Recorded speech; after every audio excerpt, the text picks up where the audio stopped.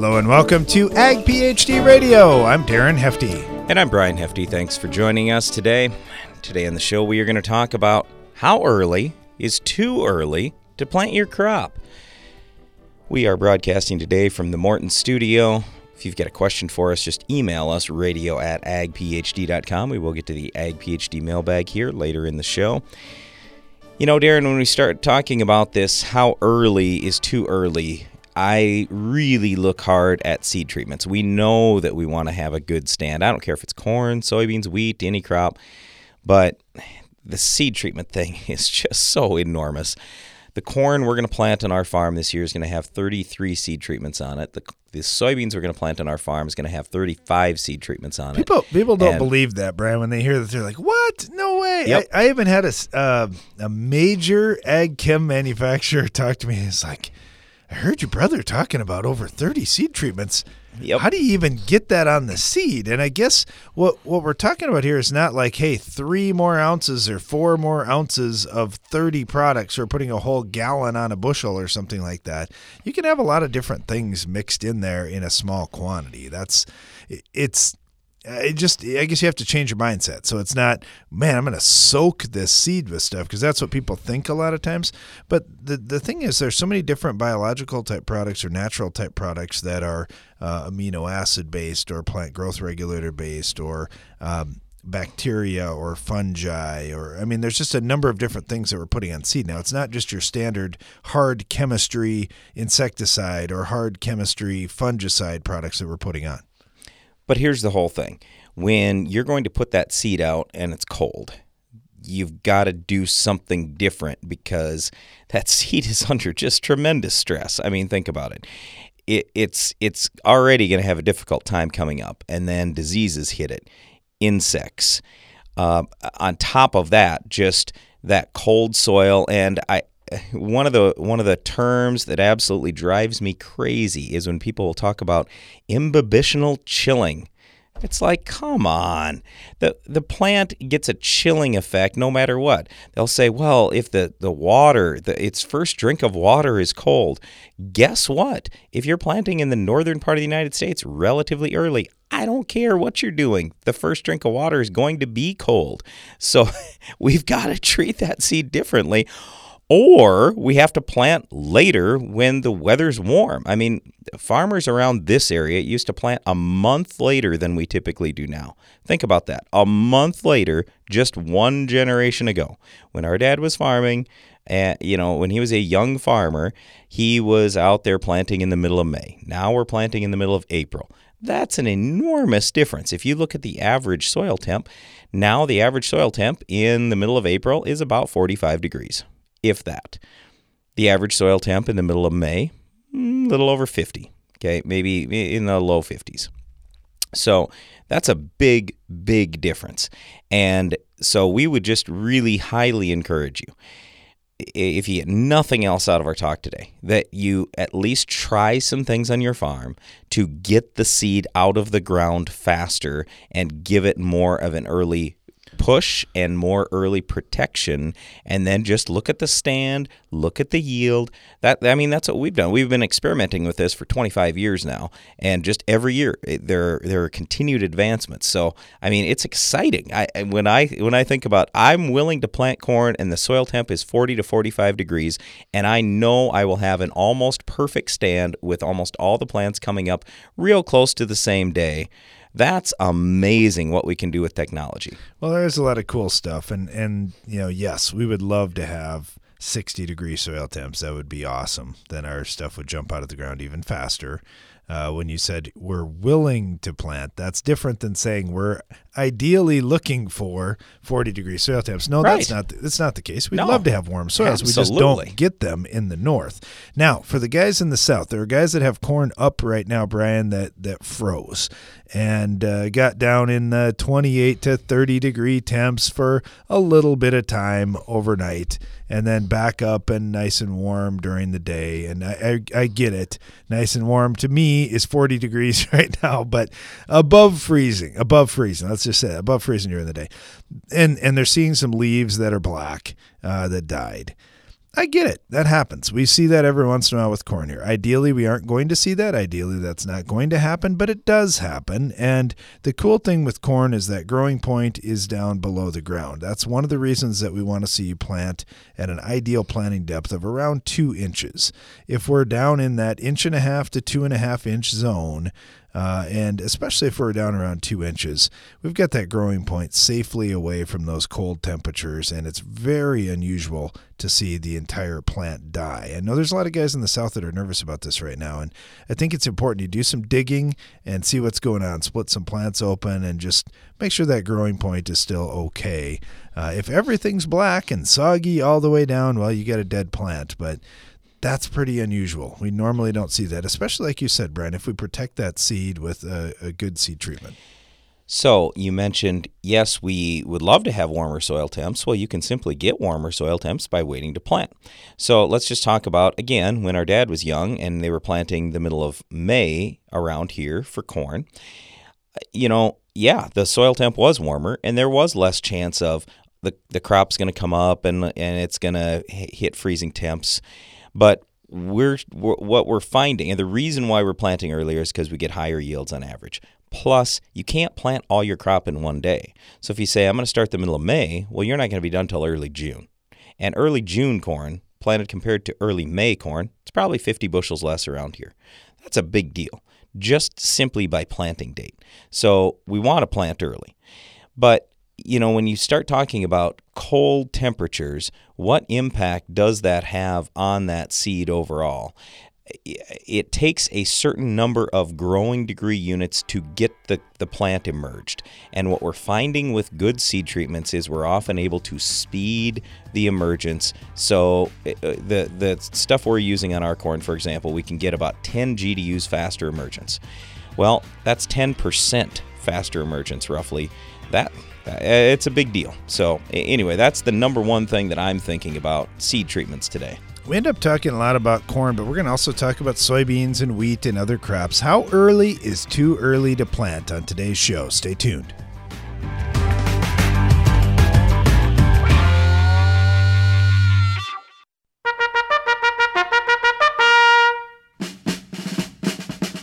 Clean fields and higher yields start with a strong battle plan. For soybean growers, there's no stronger ally than Sonic herbicide. When applied pre-emerge, Sonic is proven to defeat yield robbers like water hemp, mare's tail, and giant ragweed. With long-lasting residual control, it keeps fighting to defend your field from invaders. Visit battleweeds.com to plan your attack against weeds. Always read and follow label directions. Sir, yes, sir! When looking for someone to help with your risk management, a key component to look for is patience. Patience to bring you along in the process at your own speed. Patience to learn about your operation. And patience to not only discuss what strategies may be effective for your plan, but why they would be effective. That's the strength of Grain PhD. I'm Darren Hefty. When you're ready to become more engaged in your risk management, Grain PhD can assist you with that process. Visit grainphd.com to learn more.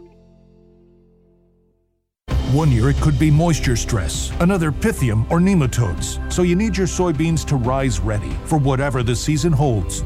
Now one simple decision provides coverage on 4 fronts. The Acceleron portfolio, fungicides, insecticides, bioenhancers, and an industry-leading nematicide that strikes where nematodes attack. This season, rise stronger with Acceleron seed treatment products. Learn more at AcceleronSAS.com/rise ready. Performance may vary. It's important to use proper PPE when handling treated seed.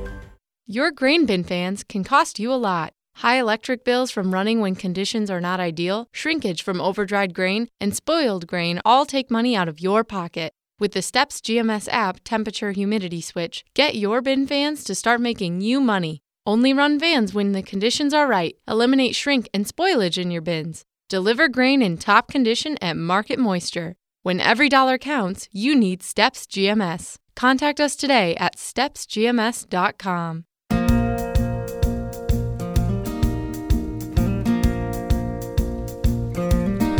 Welcome back. You're listening to Ag PhD Radio, broadcasting from the Morton studio today. Tackling one of our favorite topics in agriculture, how early is too early to plant? Yeah, we all wish we had that perfect answer all the time. And 2020 hindsight, because there's been many years where we thought, I think it's going to get better. We should just wait a little bit, and then it gets worse, and we wish we would have had it all in. But then there's other times where, conditions are pretty good, and we start planting, and then it turns around and gets worse, and we think, oh, boy, wish we didn't have it in. So, yeah, you don't always have that crystal ball, but you have to make the best decisions you can each season. And we talked about protecting that seed a little bit, but getting the seed placed perfectly is really critical too. We've got Tony McClelland on with us right now with Case IH. Tony, thanks for joining us. Yeah, good morning. How are you? Doing well. We're talking about planting, and there's some guys in the south already that are a little nervous because they got too cold and burned off a couple of leaves on the corn plants. How important is that seeding depth and seed to soil contact in order to get a good start? Yeah, I think it's absolutely critical to look for that, fast germination, and super duper important for that uniform emergence to occur. We want to get these plants all up at the same time with no stragglers and no plants that come up late. Brian was talking earlier too that sometimes we get this narrow window to get stuff in the ground if we're shooting for high yields. What are you changing now? What's coming up on new planters to help growers maximize their time in these tight windows? Oh, there's so much technology right now. I think when we look at things like doing a good job managing depth control and maintaining consistent depth across changing conditions, automated downforce systems like on the Case IH Early Riser, we use Precision Planting's Delta Force system, which not only can add additional weight, but it can remove weight so that we carry the consistent weight on the gauge wheels all the time, and that could be if the row unit happens to be in a hard clay or a soft sandy soil. And the other thing that kind of ties into, I think, part of the discussion is being timeliness, and one of the ways to be timely and make use of your good weather or your good soil conditions is speed, and that could be the actual speed of planting or how efficient you make use of your time. Getting the planter prepared for that field, and systems like Delta Force is also critical for maintaining depth at higher speeds as well. I speak to a lot of producers about the effect of a boat. As a boat goes faster in the water, what does it do? It planes out. The water pushes the hull up out of the water, and the same effect is trying to happen to our disc openers, and we absolutely don't want that to happen because that would screw up our depth control. So having a system that can respond very quickly and very accurately is just really important to establishing that uniform depth for uniform emergence. How about tracks on planters? Is that a trend that we're going to see continue, or is it something that's going to remain to be fairly small? I think that is a trend that is definitely of a lot of interest to folks. There's economics of tracks because they do cost more. It's a higher cost to own and a higher cost to maintain. But similar to what we've seen in tractors, it definitely is on the up and up. And I think there's a real benefit to getting that planter to float better, especially in some of those less than ideal conditions, and trying to minimize the effect of surface compaction or rutting if it's soft, and really taking care of those rows that are close to where the wheel paths or the track paths would be. Tony, one of the most common questions we've gotten over this winter has been, well, hey, I didn't get my tillage done, I didn't get my seed bed prepped, and now we may have this tight window to get stuff in the ground in the spring. What's your recommendation to farmers in that situation? I think, obviously coming into the planting season, if you've been wondering if it's a good investment to either upgrade your planter or look at a different planter with some additional technologies which could help that situation, there still is time. But I think it's just now is such a good time to get your planter out of the shed, pull it into the shop or out in the yard if it's a nice day, and just really go through it with a fine-tooth comb and make sure that everything is optimal. Measure your disc openers, check all the bearings, check your closing systems. Just make sure that your planter is tight. In addition to the seed meters and going through everything. if you can run your planter statically, it's not a bad idea to run some seed through it to make sure that all systems are go. But really take a close look at the ground engaging components to make sure that everything is tight. You're absolutely right. Yeah, we gotta get things just perfect going into this spring. It's such an important spring for us planting, and there's so many little things on that planter. Like you had mentioned Delta Force to begin with, that we've just really liked on our planter, being able to not only press down more when we need to, but also lift, like you say, when we get into those light sandy spots out in the field. It's made such a difference for us keeping that seed in the ground just at the right spot. I've been talking with Tony McClelland here with Case IH, and Tony, as planting approaches, we'll be talking to you again soon. Great. Thanks, Darren. Thank you. Have a good one. You too. You bet. We've got Mike down in Alabama with us right now. Mike, how's it going today? Oh, Darren, it's a beautiful day in the neighborhood. How are you today? We're doing well. You guys have had some cold temperatures too, and we're talking about how early is too early to plant. What's your gauge? Do you look at the calendar? Do you look at soil temps? Do you look at the weather forecast? What's your favorite way to make the judgment? Let me start with a little disclaimer. I know a lot better than I do sometimes. I used to be the king of planting too early, because when I was running smaller equipment and one planter, we had a lot of acres, and as soon as it crusted over and I saw 50 degrees, I was out there dragging a planter through the mud. It got me across ground, it got me started, but never did that earliest planted corn compare to the corn that was planted right. We've gotten bigger equipment, running 2 different planters, and we have irrigation, so I'm not trying to run in front of the moisture. And if we'll let that soil dry up to a uniform consistency where I'm not going through potholes if I don't have to, and I've got a consistent 50, 55 degree soil temperature midday, then I'm off to the races. And that you never make up for that little bit of energy you steal from that seed trying to get out of the cold ground. Yeah, doing it wrong definitely hurts you. There's no doubt about that. And I think you hit one other point there too. We've seen so many farmers that have upgraded, so to speak, and got bigger planters, and they can do it a little bit faster. So giving it a little bit of time, whether that means making one more pass through the field to get the seed bed just right, or giving it an extra day to dry out, that can make a huge difference. I agree. It does. And, our input costs have increased so much. We've got so much in a corn crop that you can't miss any of the details. And we're primarily no-till in a stale seed bed that we burn down early. But depending on the vegetation that's still left out there and what that cover looks like, we've got to wait for that thing to get right. And there's going to be a little hilltop that'll be right. And we might try to cheat just a little and find the driest field and get started to make sure we've got all those kinks worked out. Absolutely. We would do the same thing. Right, when it's right, we can run and run hard, because it's a short window between too cold and wet and too warm and dry, and we need to hit that window. And we need to hit it hard. We were just talking with Tony McClelland with Case, and he just recommended getting that planter all set, making sure all those little things are working fine. And I think the best way to do that, like you say, is find that dry piece of dirt that you can run it in a little bit, and on a day where, hey, I'm not worried about acres today. I just want to make sure I got everything set right, so when we can go, we can go. You can spend hours in the shop just trying to tinker and get everything right and look at it and say, I've got it ready. I got all the stuff talking, all the monitors working right, all the units working right, but until you put it in the ground and you cover up some seed with it, you're not ever sure.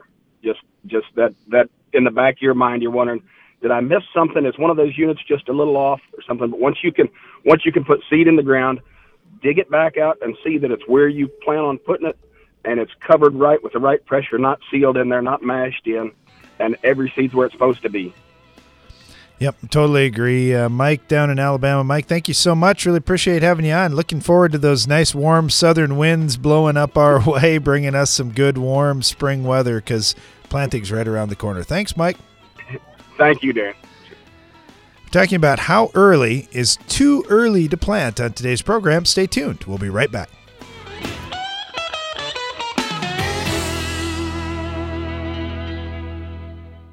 In farming, there's a lot of variables out of our control. Don't let fertility be one of them. Let the experts at AgroLiquid move you closer to your bullseye. It's true, AgroLiquid fertilizers are formulated to keep nutrients available to your crop, and they have unmatched compatibility with other nutrients and crop protection products, which makes application more efficient than ever. But we also have the best people in the field, ready to talk about your operation, your goals. Go to agroliquid.com to move you closer to your target.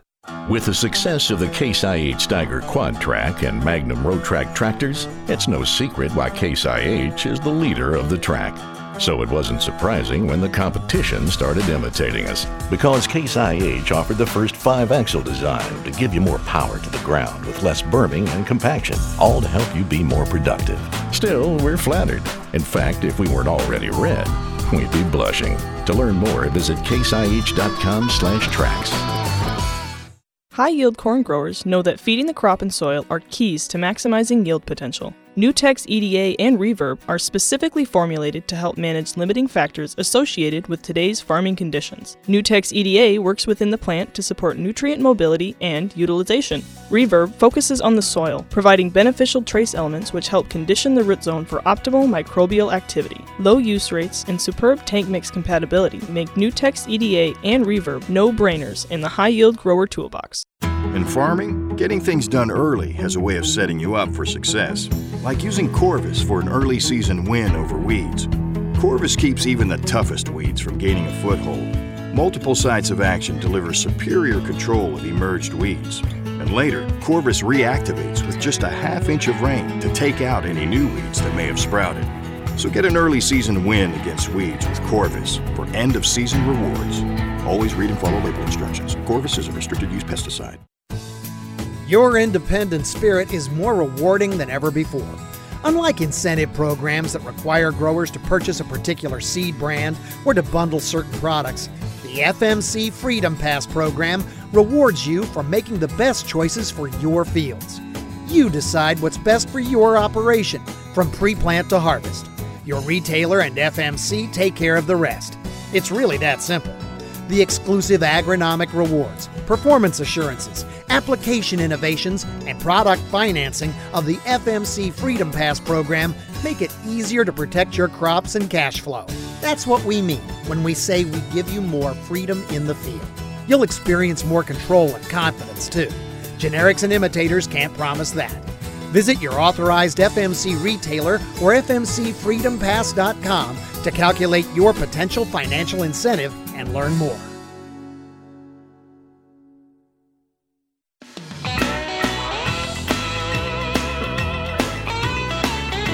You're listening to Ag PhD Radio, broadcasting from the Morton studio today, and maybe back up in the north, we've got Ralph from New York. Or Ralph, are you still down in Florida? I saw you down at Commodity Classic. Yep, I got back Saturday night, Darren, so I don't know why. Just missed the snow that much? Well, we haven't got much snow, but it's like 32 degrees today, and the wind's blowing 40 miles an hour. Florida was 80 degrees, and it was nice. And yeah. This is miserable. So, it was. But now it totally changes our perspective, doesn't it? Because we're talking about how early is too early to plant. We won't see any of that 80-degree weather for quite some time. Yeah, I'm not sure we're going to see any through all May what the long-term weather forecasts are. It's just cool and wet up here in this area, so tough spring maybe. So what do you do in that case when it looks like a pretty nasty forecast and your highest yields always come if you can get that crop in late April or sometime in early May? Do you wait? Yep, you wait. you get everything ready. You make sure the fertilizer's here, the seed's here, the tenders are hooked up to pickup trucks. Everything sits ready to go, but you don't.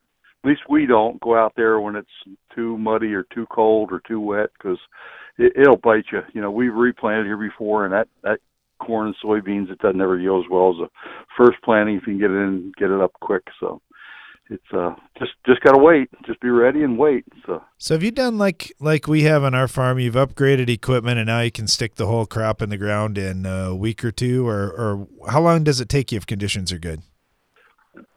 Darren, we can usually plant it a lot quicker than what our ground gets ready here. We're a heavy clay soil, and it just doesn't dry out. And You find your field, you plant that field, and then you try to ride around a pickup truck and find another field that might be ready. And we can do it really quick. That's not a problem. Corn and soybeans, we have a separate planter for each one of them, so we can plant both at the same time, or we can switch them both over and do one crop. If we have certain fields that are ready, we've done that before. Switched them. We can't put starter fertilizer down with a soybean planter, but other than that, we can stick a lot of crop in really fast. Do you do anything different when it's cold, or those first few fields that you plant? Or I mean, are you adding anything extra in? You throw an insecticide in there, or anything else with that starter? We don't do that, but we are changing the planter. The corn planter's in the shop right now. They're putting some tanks on it, so we've been putting a in-furrow starter with them, and now we're going to put one at 2x2 also, so we can get those plants. When they start coming, we can keep feeding them, and they're going to grow quicker and stay healthier. But other than that, we aren't changing much. We don't change our program a whole lot, other than something like this. Yeah, it throws a whole new monkey wrench in everything, because now instead of having one tender hauling liquid fertilizer to the field, we're going to use two different kinds of fertilizer. So there's got to be two tanks sitting there, and it just throws a whole new monkey wrench into the workings. Farming's tough. We can't seem to do the same thing 2 years in a row exactly. You always got to make some adjustments because you think you can do better. Well, we never get the same weather either, so it might be a super warm spring. They might have this long-term forecast all wrong, and here we go. But yeah, we got to prepare for the worst. Yep, and you got to be ready to go, because you never know. You might get an opening in 2 or 3 days in there, and if you don't plant, you've missed an opportunity there, because yield loss is yield loss. So just be ready. You say you got the planter in the shop and you're working on things. That's one of the nice things in the north. A lot of people ask us for our farm too. What do you do over the winter? And it's like, man, a lot of guys have figured it out. We got to have somewhere inside to go with equipment. It's a lot different up here. You got to prepare for that. Yeah, we have a 200 by 80 warehouse, and we took the front half of that and made it into a shop about 15 years ago. So we can stage equipment in the back, get it ready to bring it in, and we bring something in, get it ready, and then we move it out to another building. So, but you've got to keep things in buildings, otherwise you'll find it snowed in or iced in. You can't move something on a piece of ground then. So no, and like you say, when it's freezing out and the wind is blowing, this is your shot to get something done. Yeah, exactly. So, yep. And we've been putting in a lot of tile. So this winter, even though as bad as conditions were, we put tile in pretty near all winter long. So, that's the other thing. We hope we can improve the ground so we can plant a little early when the conditions get right in the spring. So. Yeah, that'll sure make a difference. It has for our farm as well. Hey, Ralph, good to talk to you again. Glad you got to get a little bit of break from that cold weather, but good luck heading into this planting season. Okay, same to you guys. Hope everybody does well. Yeah, thanks. Got Brett with us right now in Ohio. Brett, how are conditions your way? Wet. We've been wet since actually October, and it just keeps on coming. It's been kind of a miserable winter. A lot of snow and sleet and things like that, but it just doesn't want to dry up. No, that makes it a challenge, and then it seems like when it does, it all happens in a hurry too, and you got to be ready for that. That's right. That's what we've been working on, is getting planters ready and things like that, and getting ready for spring. Now, will you guys plant corn and beans at the same time? Is there a lot of that happens in your area? Actually, I like to plant beans before I plant corn. We found through studies and through on our own farm that early planted beans is what's made the yield.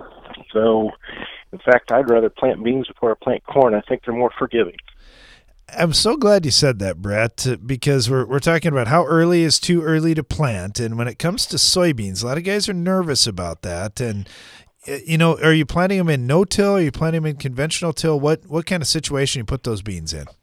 No, we're all no-till. So we do have a little bit of turbo tilt ground, but mostly, light vertical tillage, but it's almost all no-till. It's more seed treatment and making sure that the ground's right. We look at the temperature too, but it's more that we've got a great seed bed that we're putting it into in time. What have you done with your planter to ensure you get that seed bed just right and seed placement just right? Well, we've got Martin row cleaners that are on that are floating, and also have the air to lift or put them down. It's made a lot of difference in making sure that we get that trash cleaned off for that planter to make a smooth pass. It's also helped with getting a good ride with that planter too, with the row cleaners. Now, it appears we're getting some soybean sales, and that gets everybody excited. Is it going to change what you're doing? Were you looking at changing that rotation at all this year? We changed a little bit, but that was just, we changed that last fall, actually. We're going to have a little more corn than what we do beans, but we planted a lot more wheat than what we normally do. We had a good opportunity to sell some $6 wheat, so we planted a lot more wheat because last year the wheat we planted, we had, I think we averaged 97 bushel. Wow. We've been high intensity on the wheat, and still took some 45 to 50 bushel beans off of them. So that's better than corn any day of the week. Yeah, no kidding. Yeah, I like that rotation. So what's your secret on the wheat? What's made the big difference there? We cover the wheat about 5 times, 3 times with fertilizer. We also look at very close to the diseases on wheat and timing. Timing has made all the difference in the world to make sure that we're getting the fungicides on at exactly the right time, and we only got about a 3 to 4 day window of doing that. So sometimes it's not just the sprayer, it takes an airplane to do it. We'd rather do it with a sprayer because we can get more, get deeper into the density of that crop. But a lot of scouting and making sure we have enough tillers and getting the right fertilizer on at the right time. Yeah, it's the timing is such a key. That's the difference between a good crop and a great crop for sure. I've been talking with Brett here in Ohio about how early is too early to plant, and sounds like your conditions are wet like about everybody else we talk to seems to be facing. It's going to be a fun spring for sure. But thanks for joining us today, Brett. Really appreciate it. Nice talking to you. Thank you. Nice talking to you. Talking about how early is too early to plant, and wet soil certainly can complicate things. I know we want to get that crop in, but if we don't get it in right the first time, we just don't get the yield. We just don't get the performance, and we end up having to go back and fight it again. We'll talk more about that coming up right after this. You're listening to Ag PhD Radio.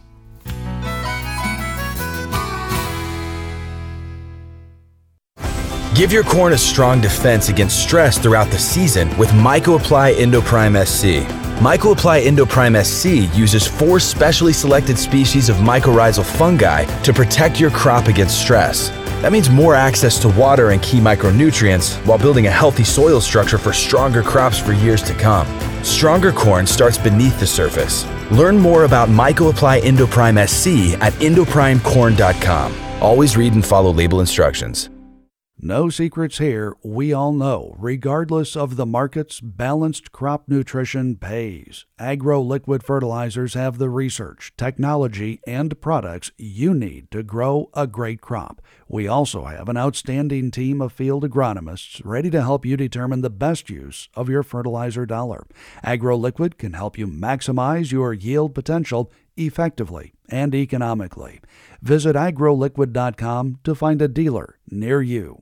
Hey, Bill, any advice to control tough weeds and rootworms? That's easy, Jim. Buy 2, save 3. Wait, for weeds and rootworms? Buy 2, save 3. Combine your Impact or new Impact Z herbicide purchase with a qualifying insecticide and save $3 per acre. Buy 2, save 3. That is good advice. For details, go to buy2save3.com. Impact Z, and Buy 2 Save 3 are trademarks owned by Amvac Chemical Corporation. All rights reserved. Impact Z is a restricted use pesticide. Always read and follow label instructions.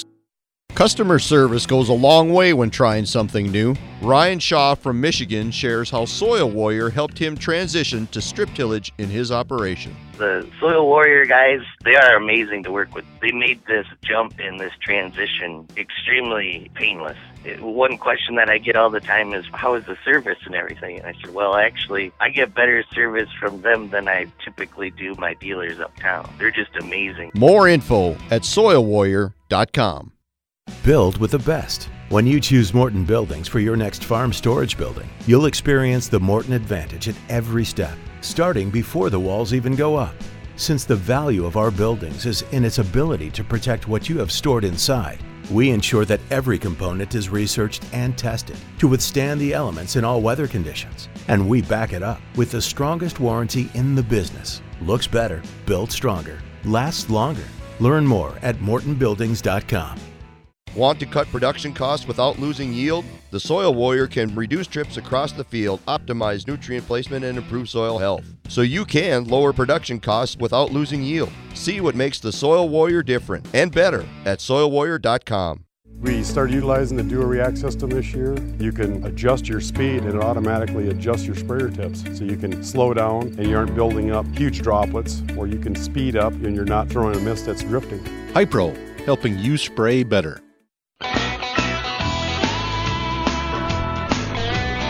Welcome back to Ag PhD Radio. Brian Hefty here along with my brother Darren.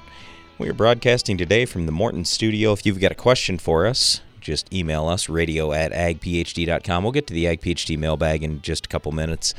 Before we do, just to wrap up our discussion on the early planting, whether we're talking corn, soybeans, wheat, just about any crop, the number one thing for me is seed treatment, but a very close second, or maybe a tie for first, is you want to have a good cold germination score. Not a regular germination score, but a good cold germination score. So, the regular germ, that's all fine if the soil temp is 70 degrees. But what we care about is what happens if the soil is cold when you plant. Or let me throw this out to you as well. A couple years ago, for example, we planted almost 100% of our corn, then got a foot of snow on it. Our soil temp dropped down to the upper 30s. It was 50 degrees when we planted. The forecast did look good, but then the forecast changed, and we got a foot of snow on it. So if you don't have good seed treatment and you don't have a good cold germination score, anything can happen out there, and we can't have anything happen.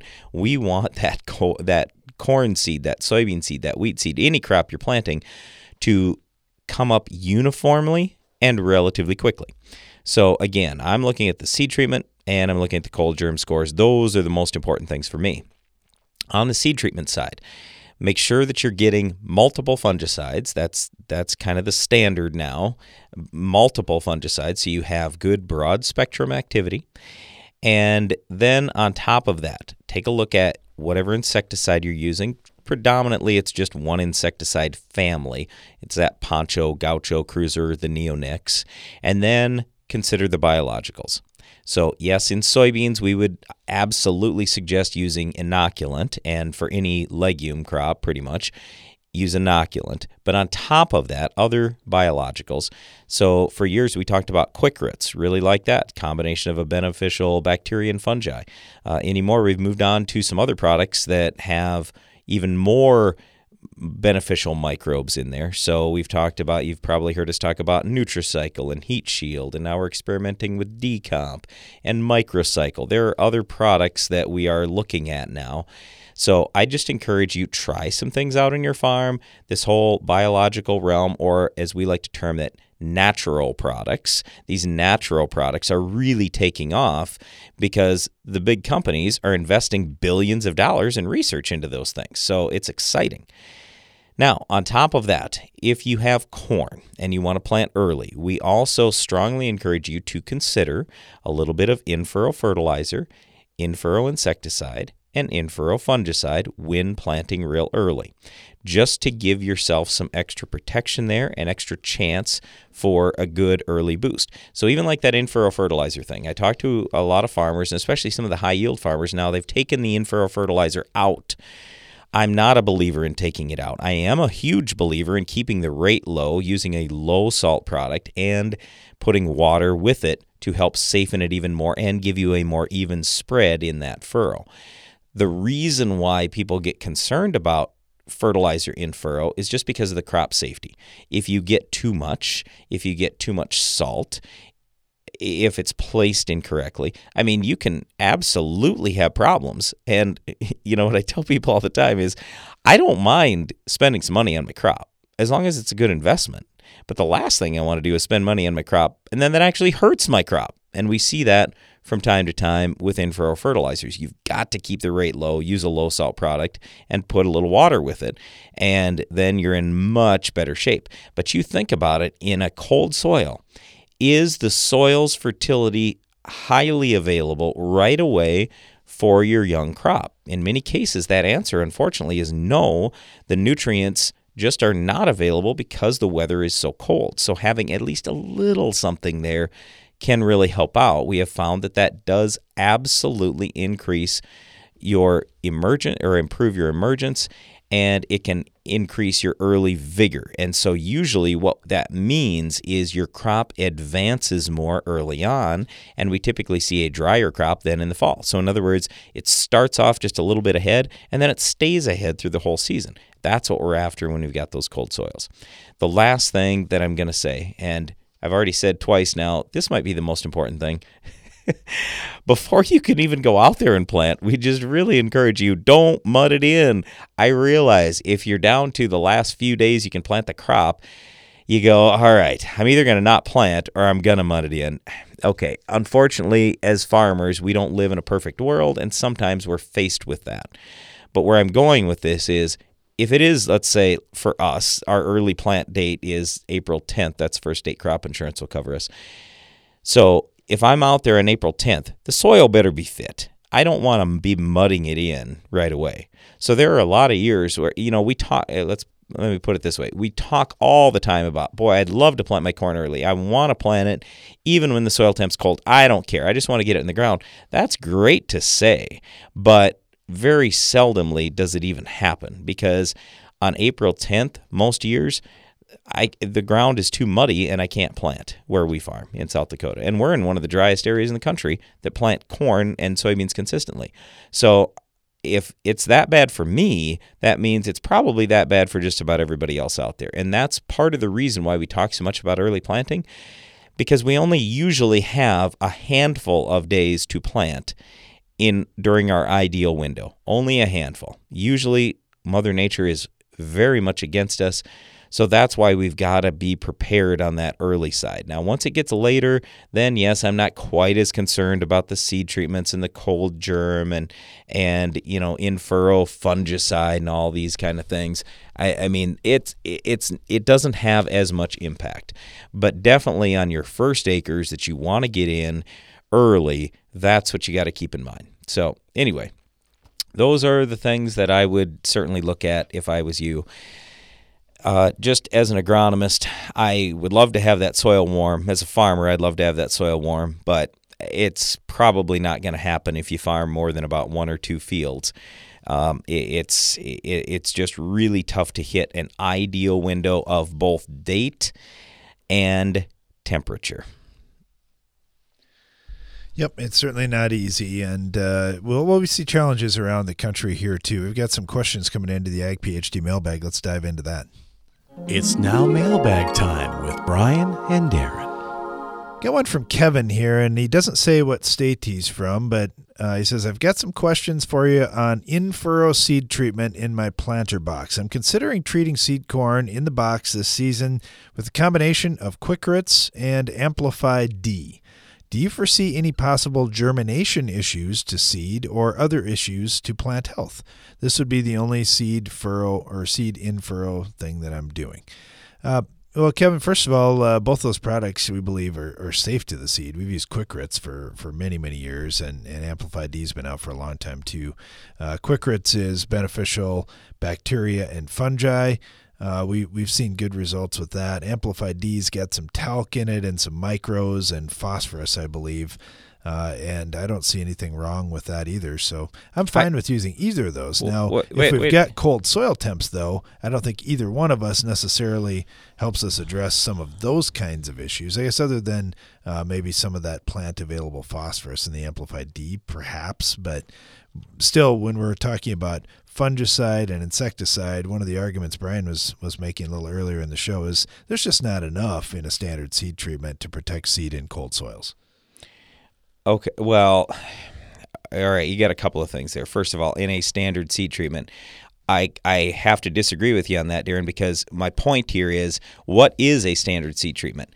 One seed company's standard seed treatment is completely different than another company's. So there are some companies' standard seed treatments that I do believe are adequate, but many others that are not.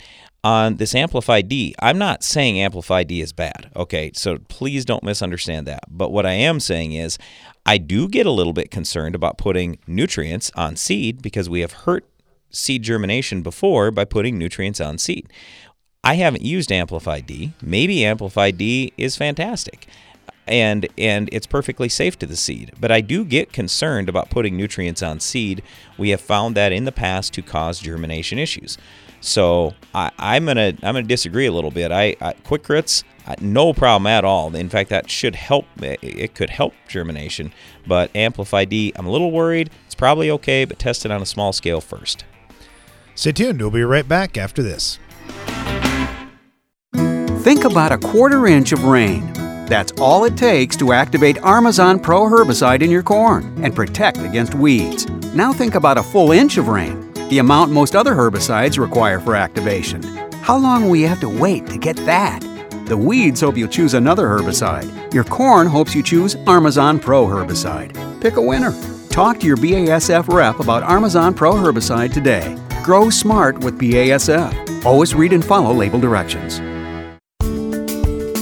Are you frustrated with white mold showing up year after year in your soybeans? If you have tried fungicide applications and are still losing yield to white mold, now is the time to ask your seed dealer about Heads Up Plant Protectant. Heads Up is the first EPA-registered seed treatment for the prevention of white mold in soybeans and pulse crops. The first line of defense on your farm against white mold now starts with the right seed treatment package. Locate a Heads Up dealer near you by visiting headsupst.com today. What do you think of when you hear Palmer Amaranth or water hemp? If you use Fierce herbicide in your soybean field, you don't have to think about them at all. With 2 effective modes of action and up to 8 weeks of residual control, Fierce takes on even the toughest weeds like water hemp and Palmer Amaranth. Take control of your soybean field and get rewarded with Roundup Ready Plus when you choose the proven power of Fierce herbicide. Talk to your local retailer today to put Fierce to work in your fields. Always read and follow label directions.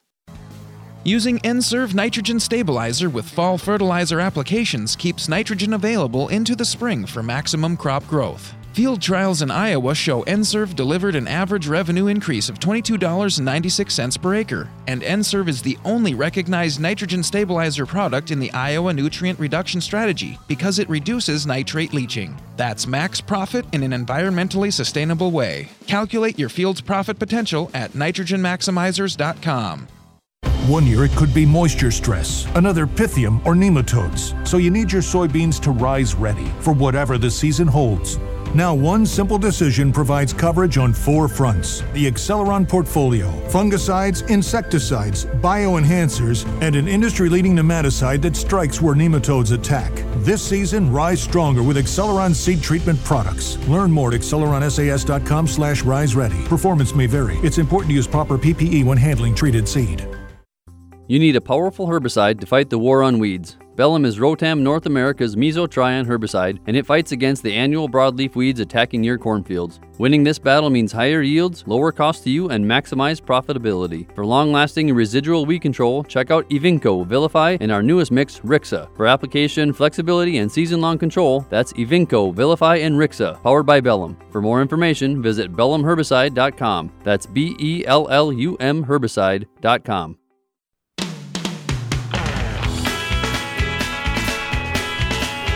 Welcome back. You're listening to Ag PhD Radio. We're right in the middle of the Ag PhD mailbag time, taking your questions at this point. Got an email from Scott, and he said, I'm just curious, I'm seeing some resistance to ethanol and more dealers marketing ethanol-free gas at gas stations, but I'm seeing more consumer acceptance for biodiesel. For some reason, biodiesel the consumers like, and ethanol they're nervous about at this point.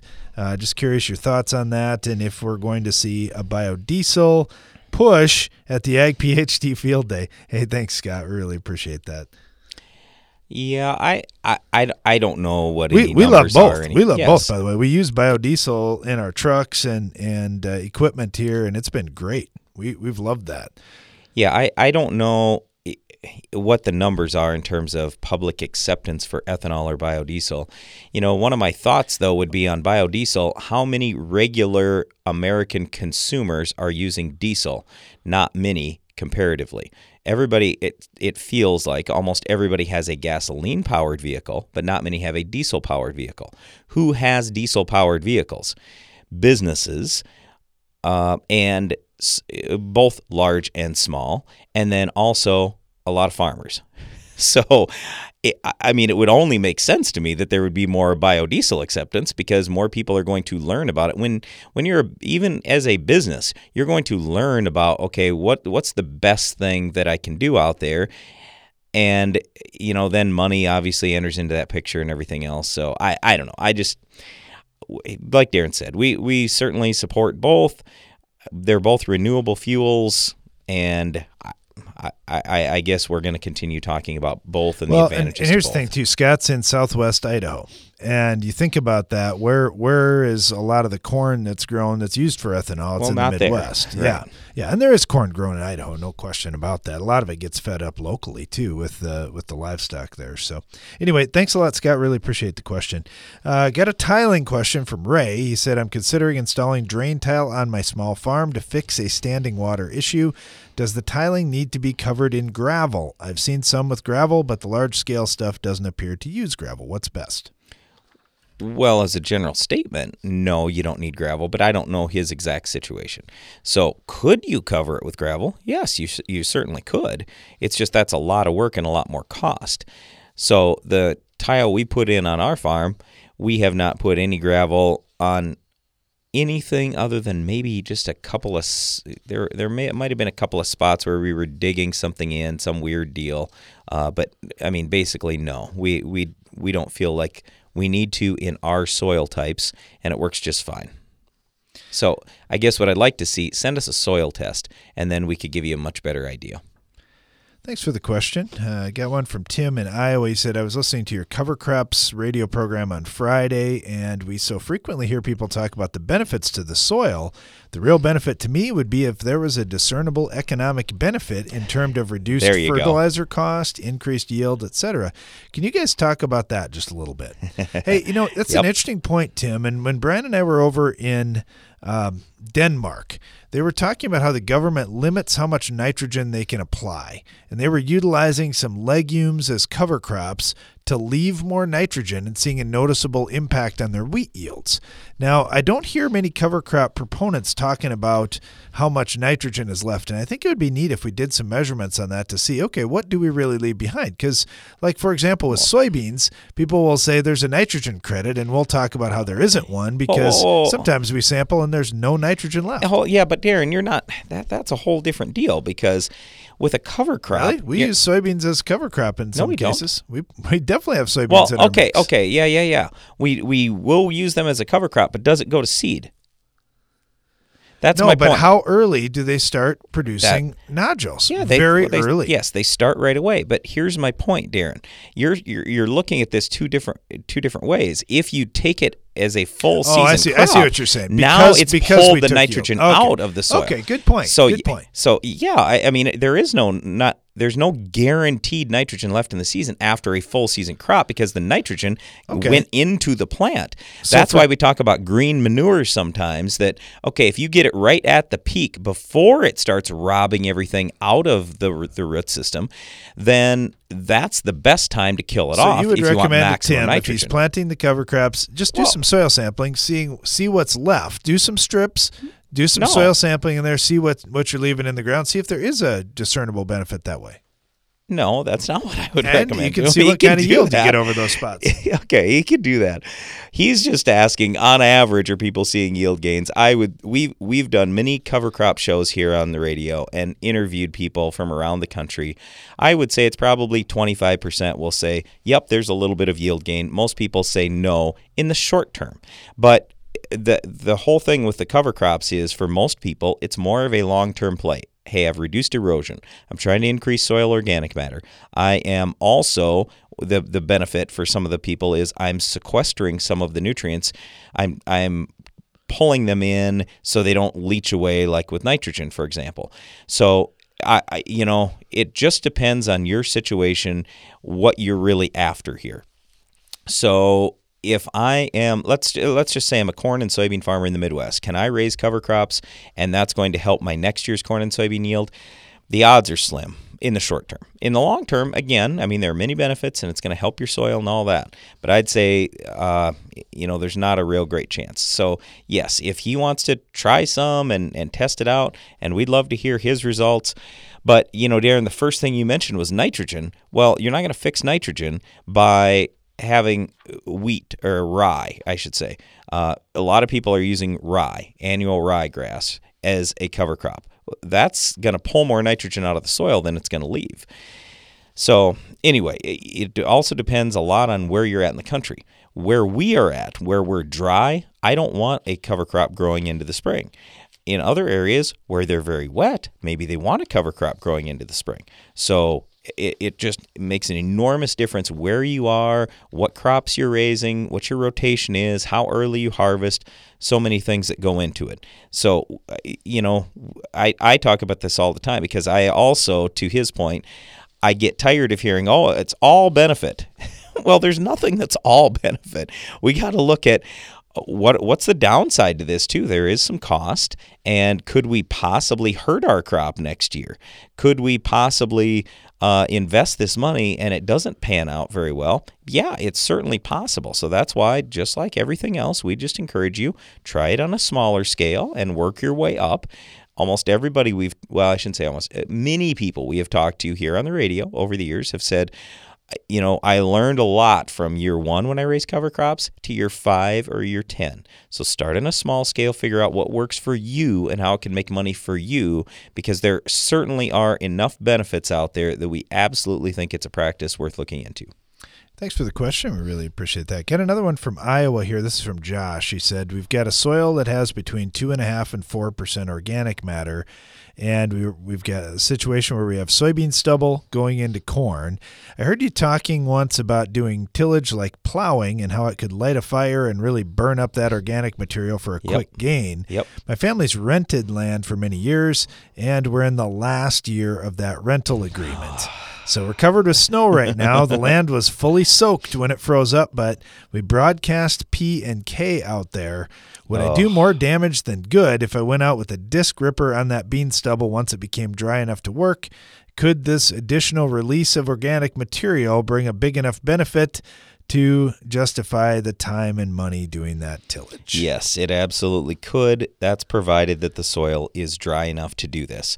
I get really worried about deep tillage in the spring just because usually the ground is not going to be fit to that depth to get the tillage done. It's barely fit a lot of times to plant. We see it fit in the top couple of 2-3 inches, and guys will kind of glide across the top and stick seed in. But boy, when we're digging down in there with a plow, oh boy, we're gonna have to have an awesome spring for that to work out. Now it could be your last field that you get to, and maybe we're 80 degrees for a couple of weeks and it's your last field, and boom, everything goes great. Right. The other thing that we didn't factor in here is that field erodible? I mean, does it have a lot of slope to it? And you I don't know. I get it. You've only got it 1 year, but also you really make a mess out there. Other landlords in the area are going to see that. I don't know that you want to do that. You said you really make a mess. You meant if you make a mess. If you make a mess. Yes, I didn't hear the if. That could negatively impact your reputation and impact your ability to rent other ground. So you gotta weigh those things out. I get it. Most people in your area probably don't think plowing is terrible. They think, oh, okay, people do that from time to time. And so, yeah, if you did that, we do think if soil was fit, you would get a 1-year boost. Would it be a good long-term thing? Maybe not. Thanks for the question, though. We really appreciate that, Josh. Thanks to everyone who sent in questions today. Really appreciated that. And thanks to you for listening. And be sure to join us again each weekday for more Ag PhD Radio.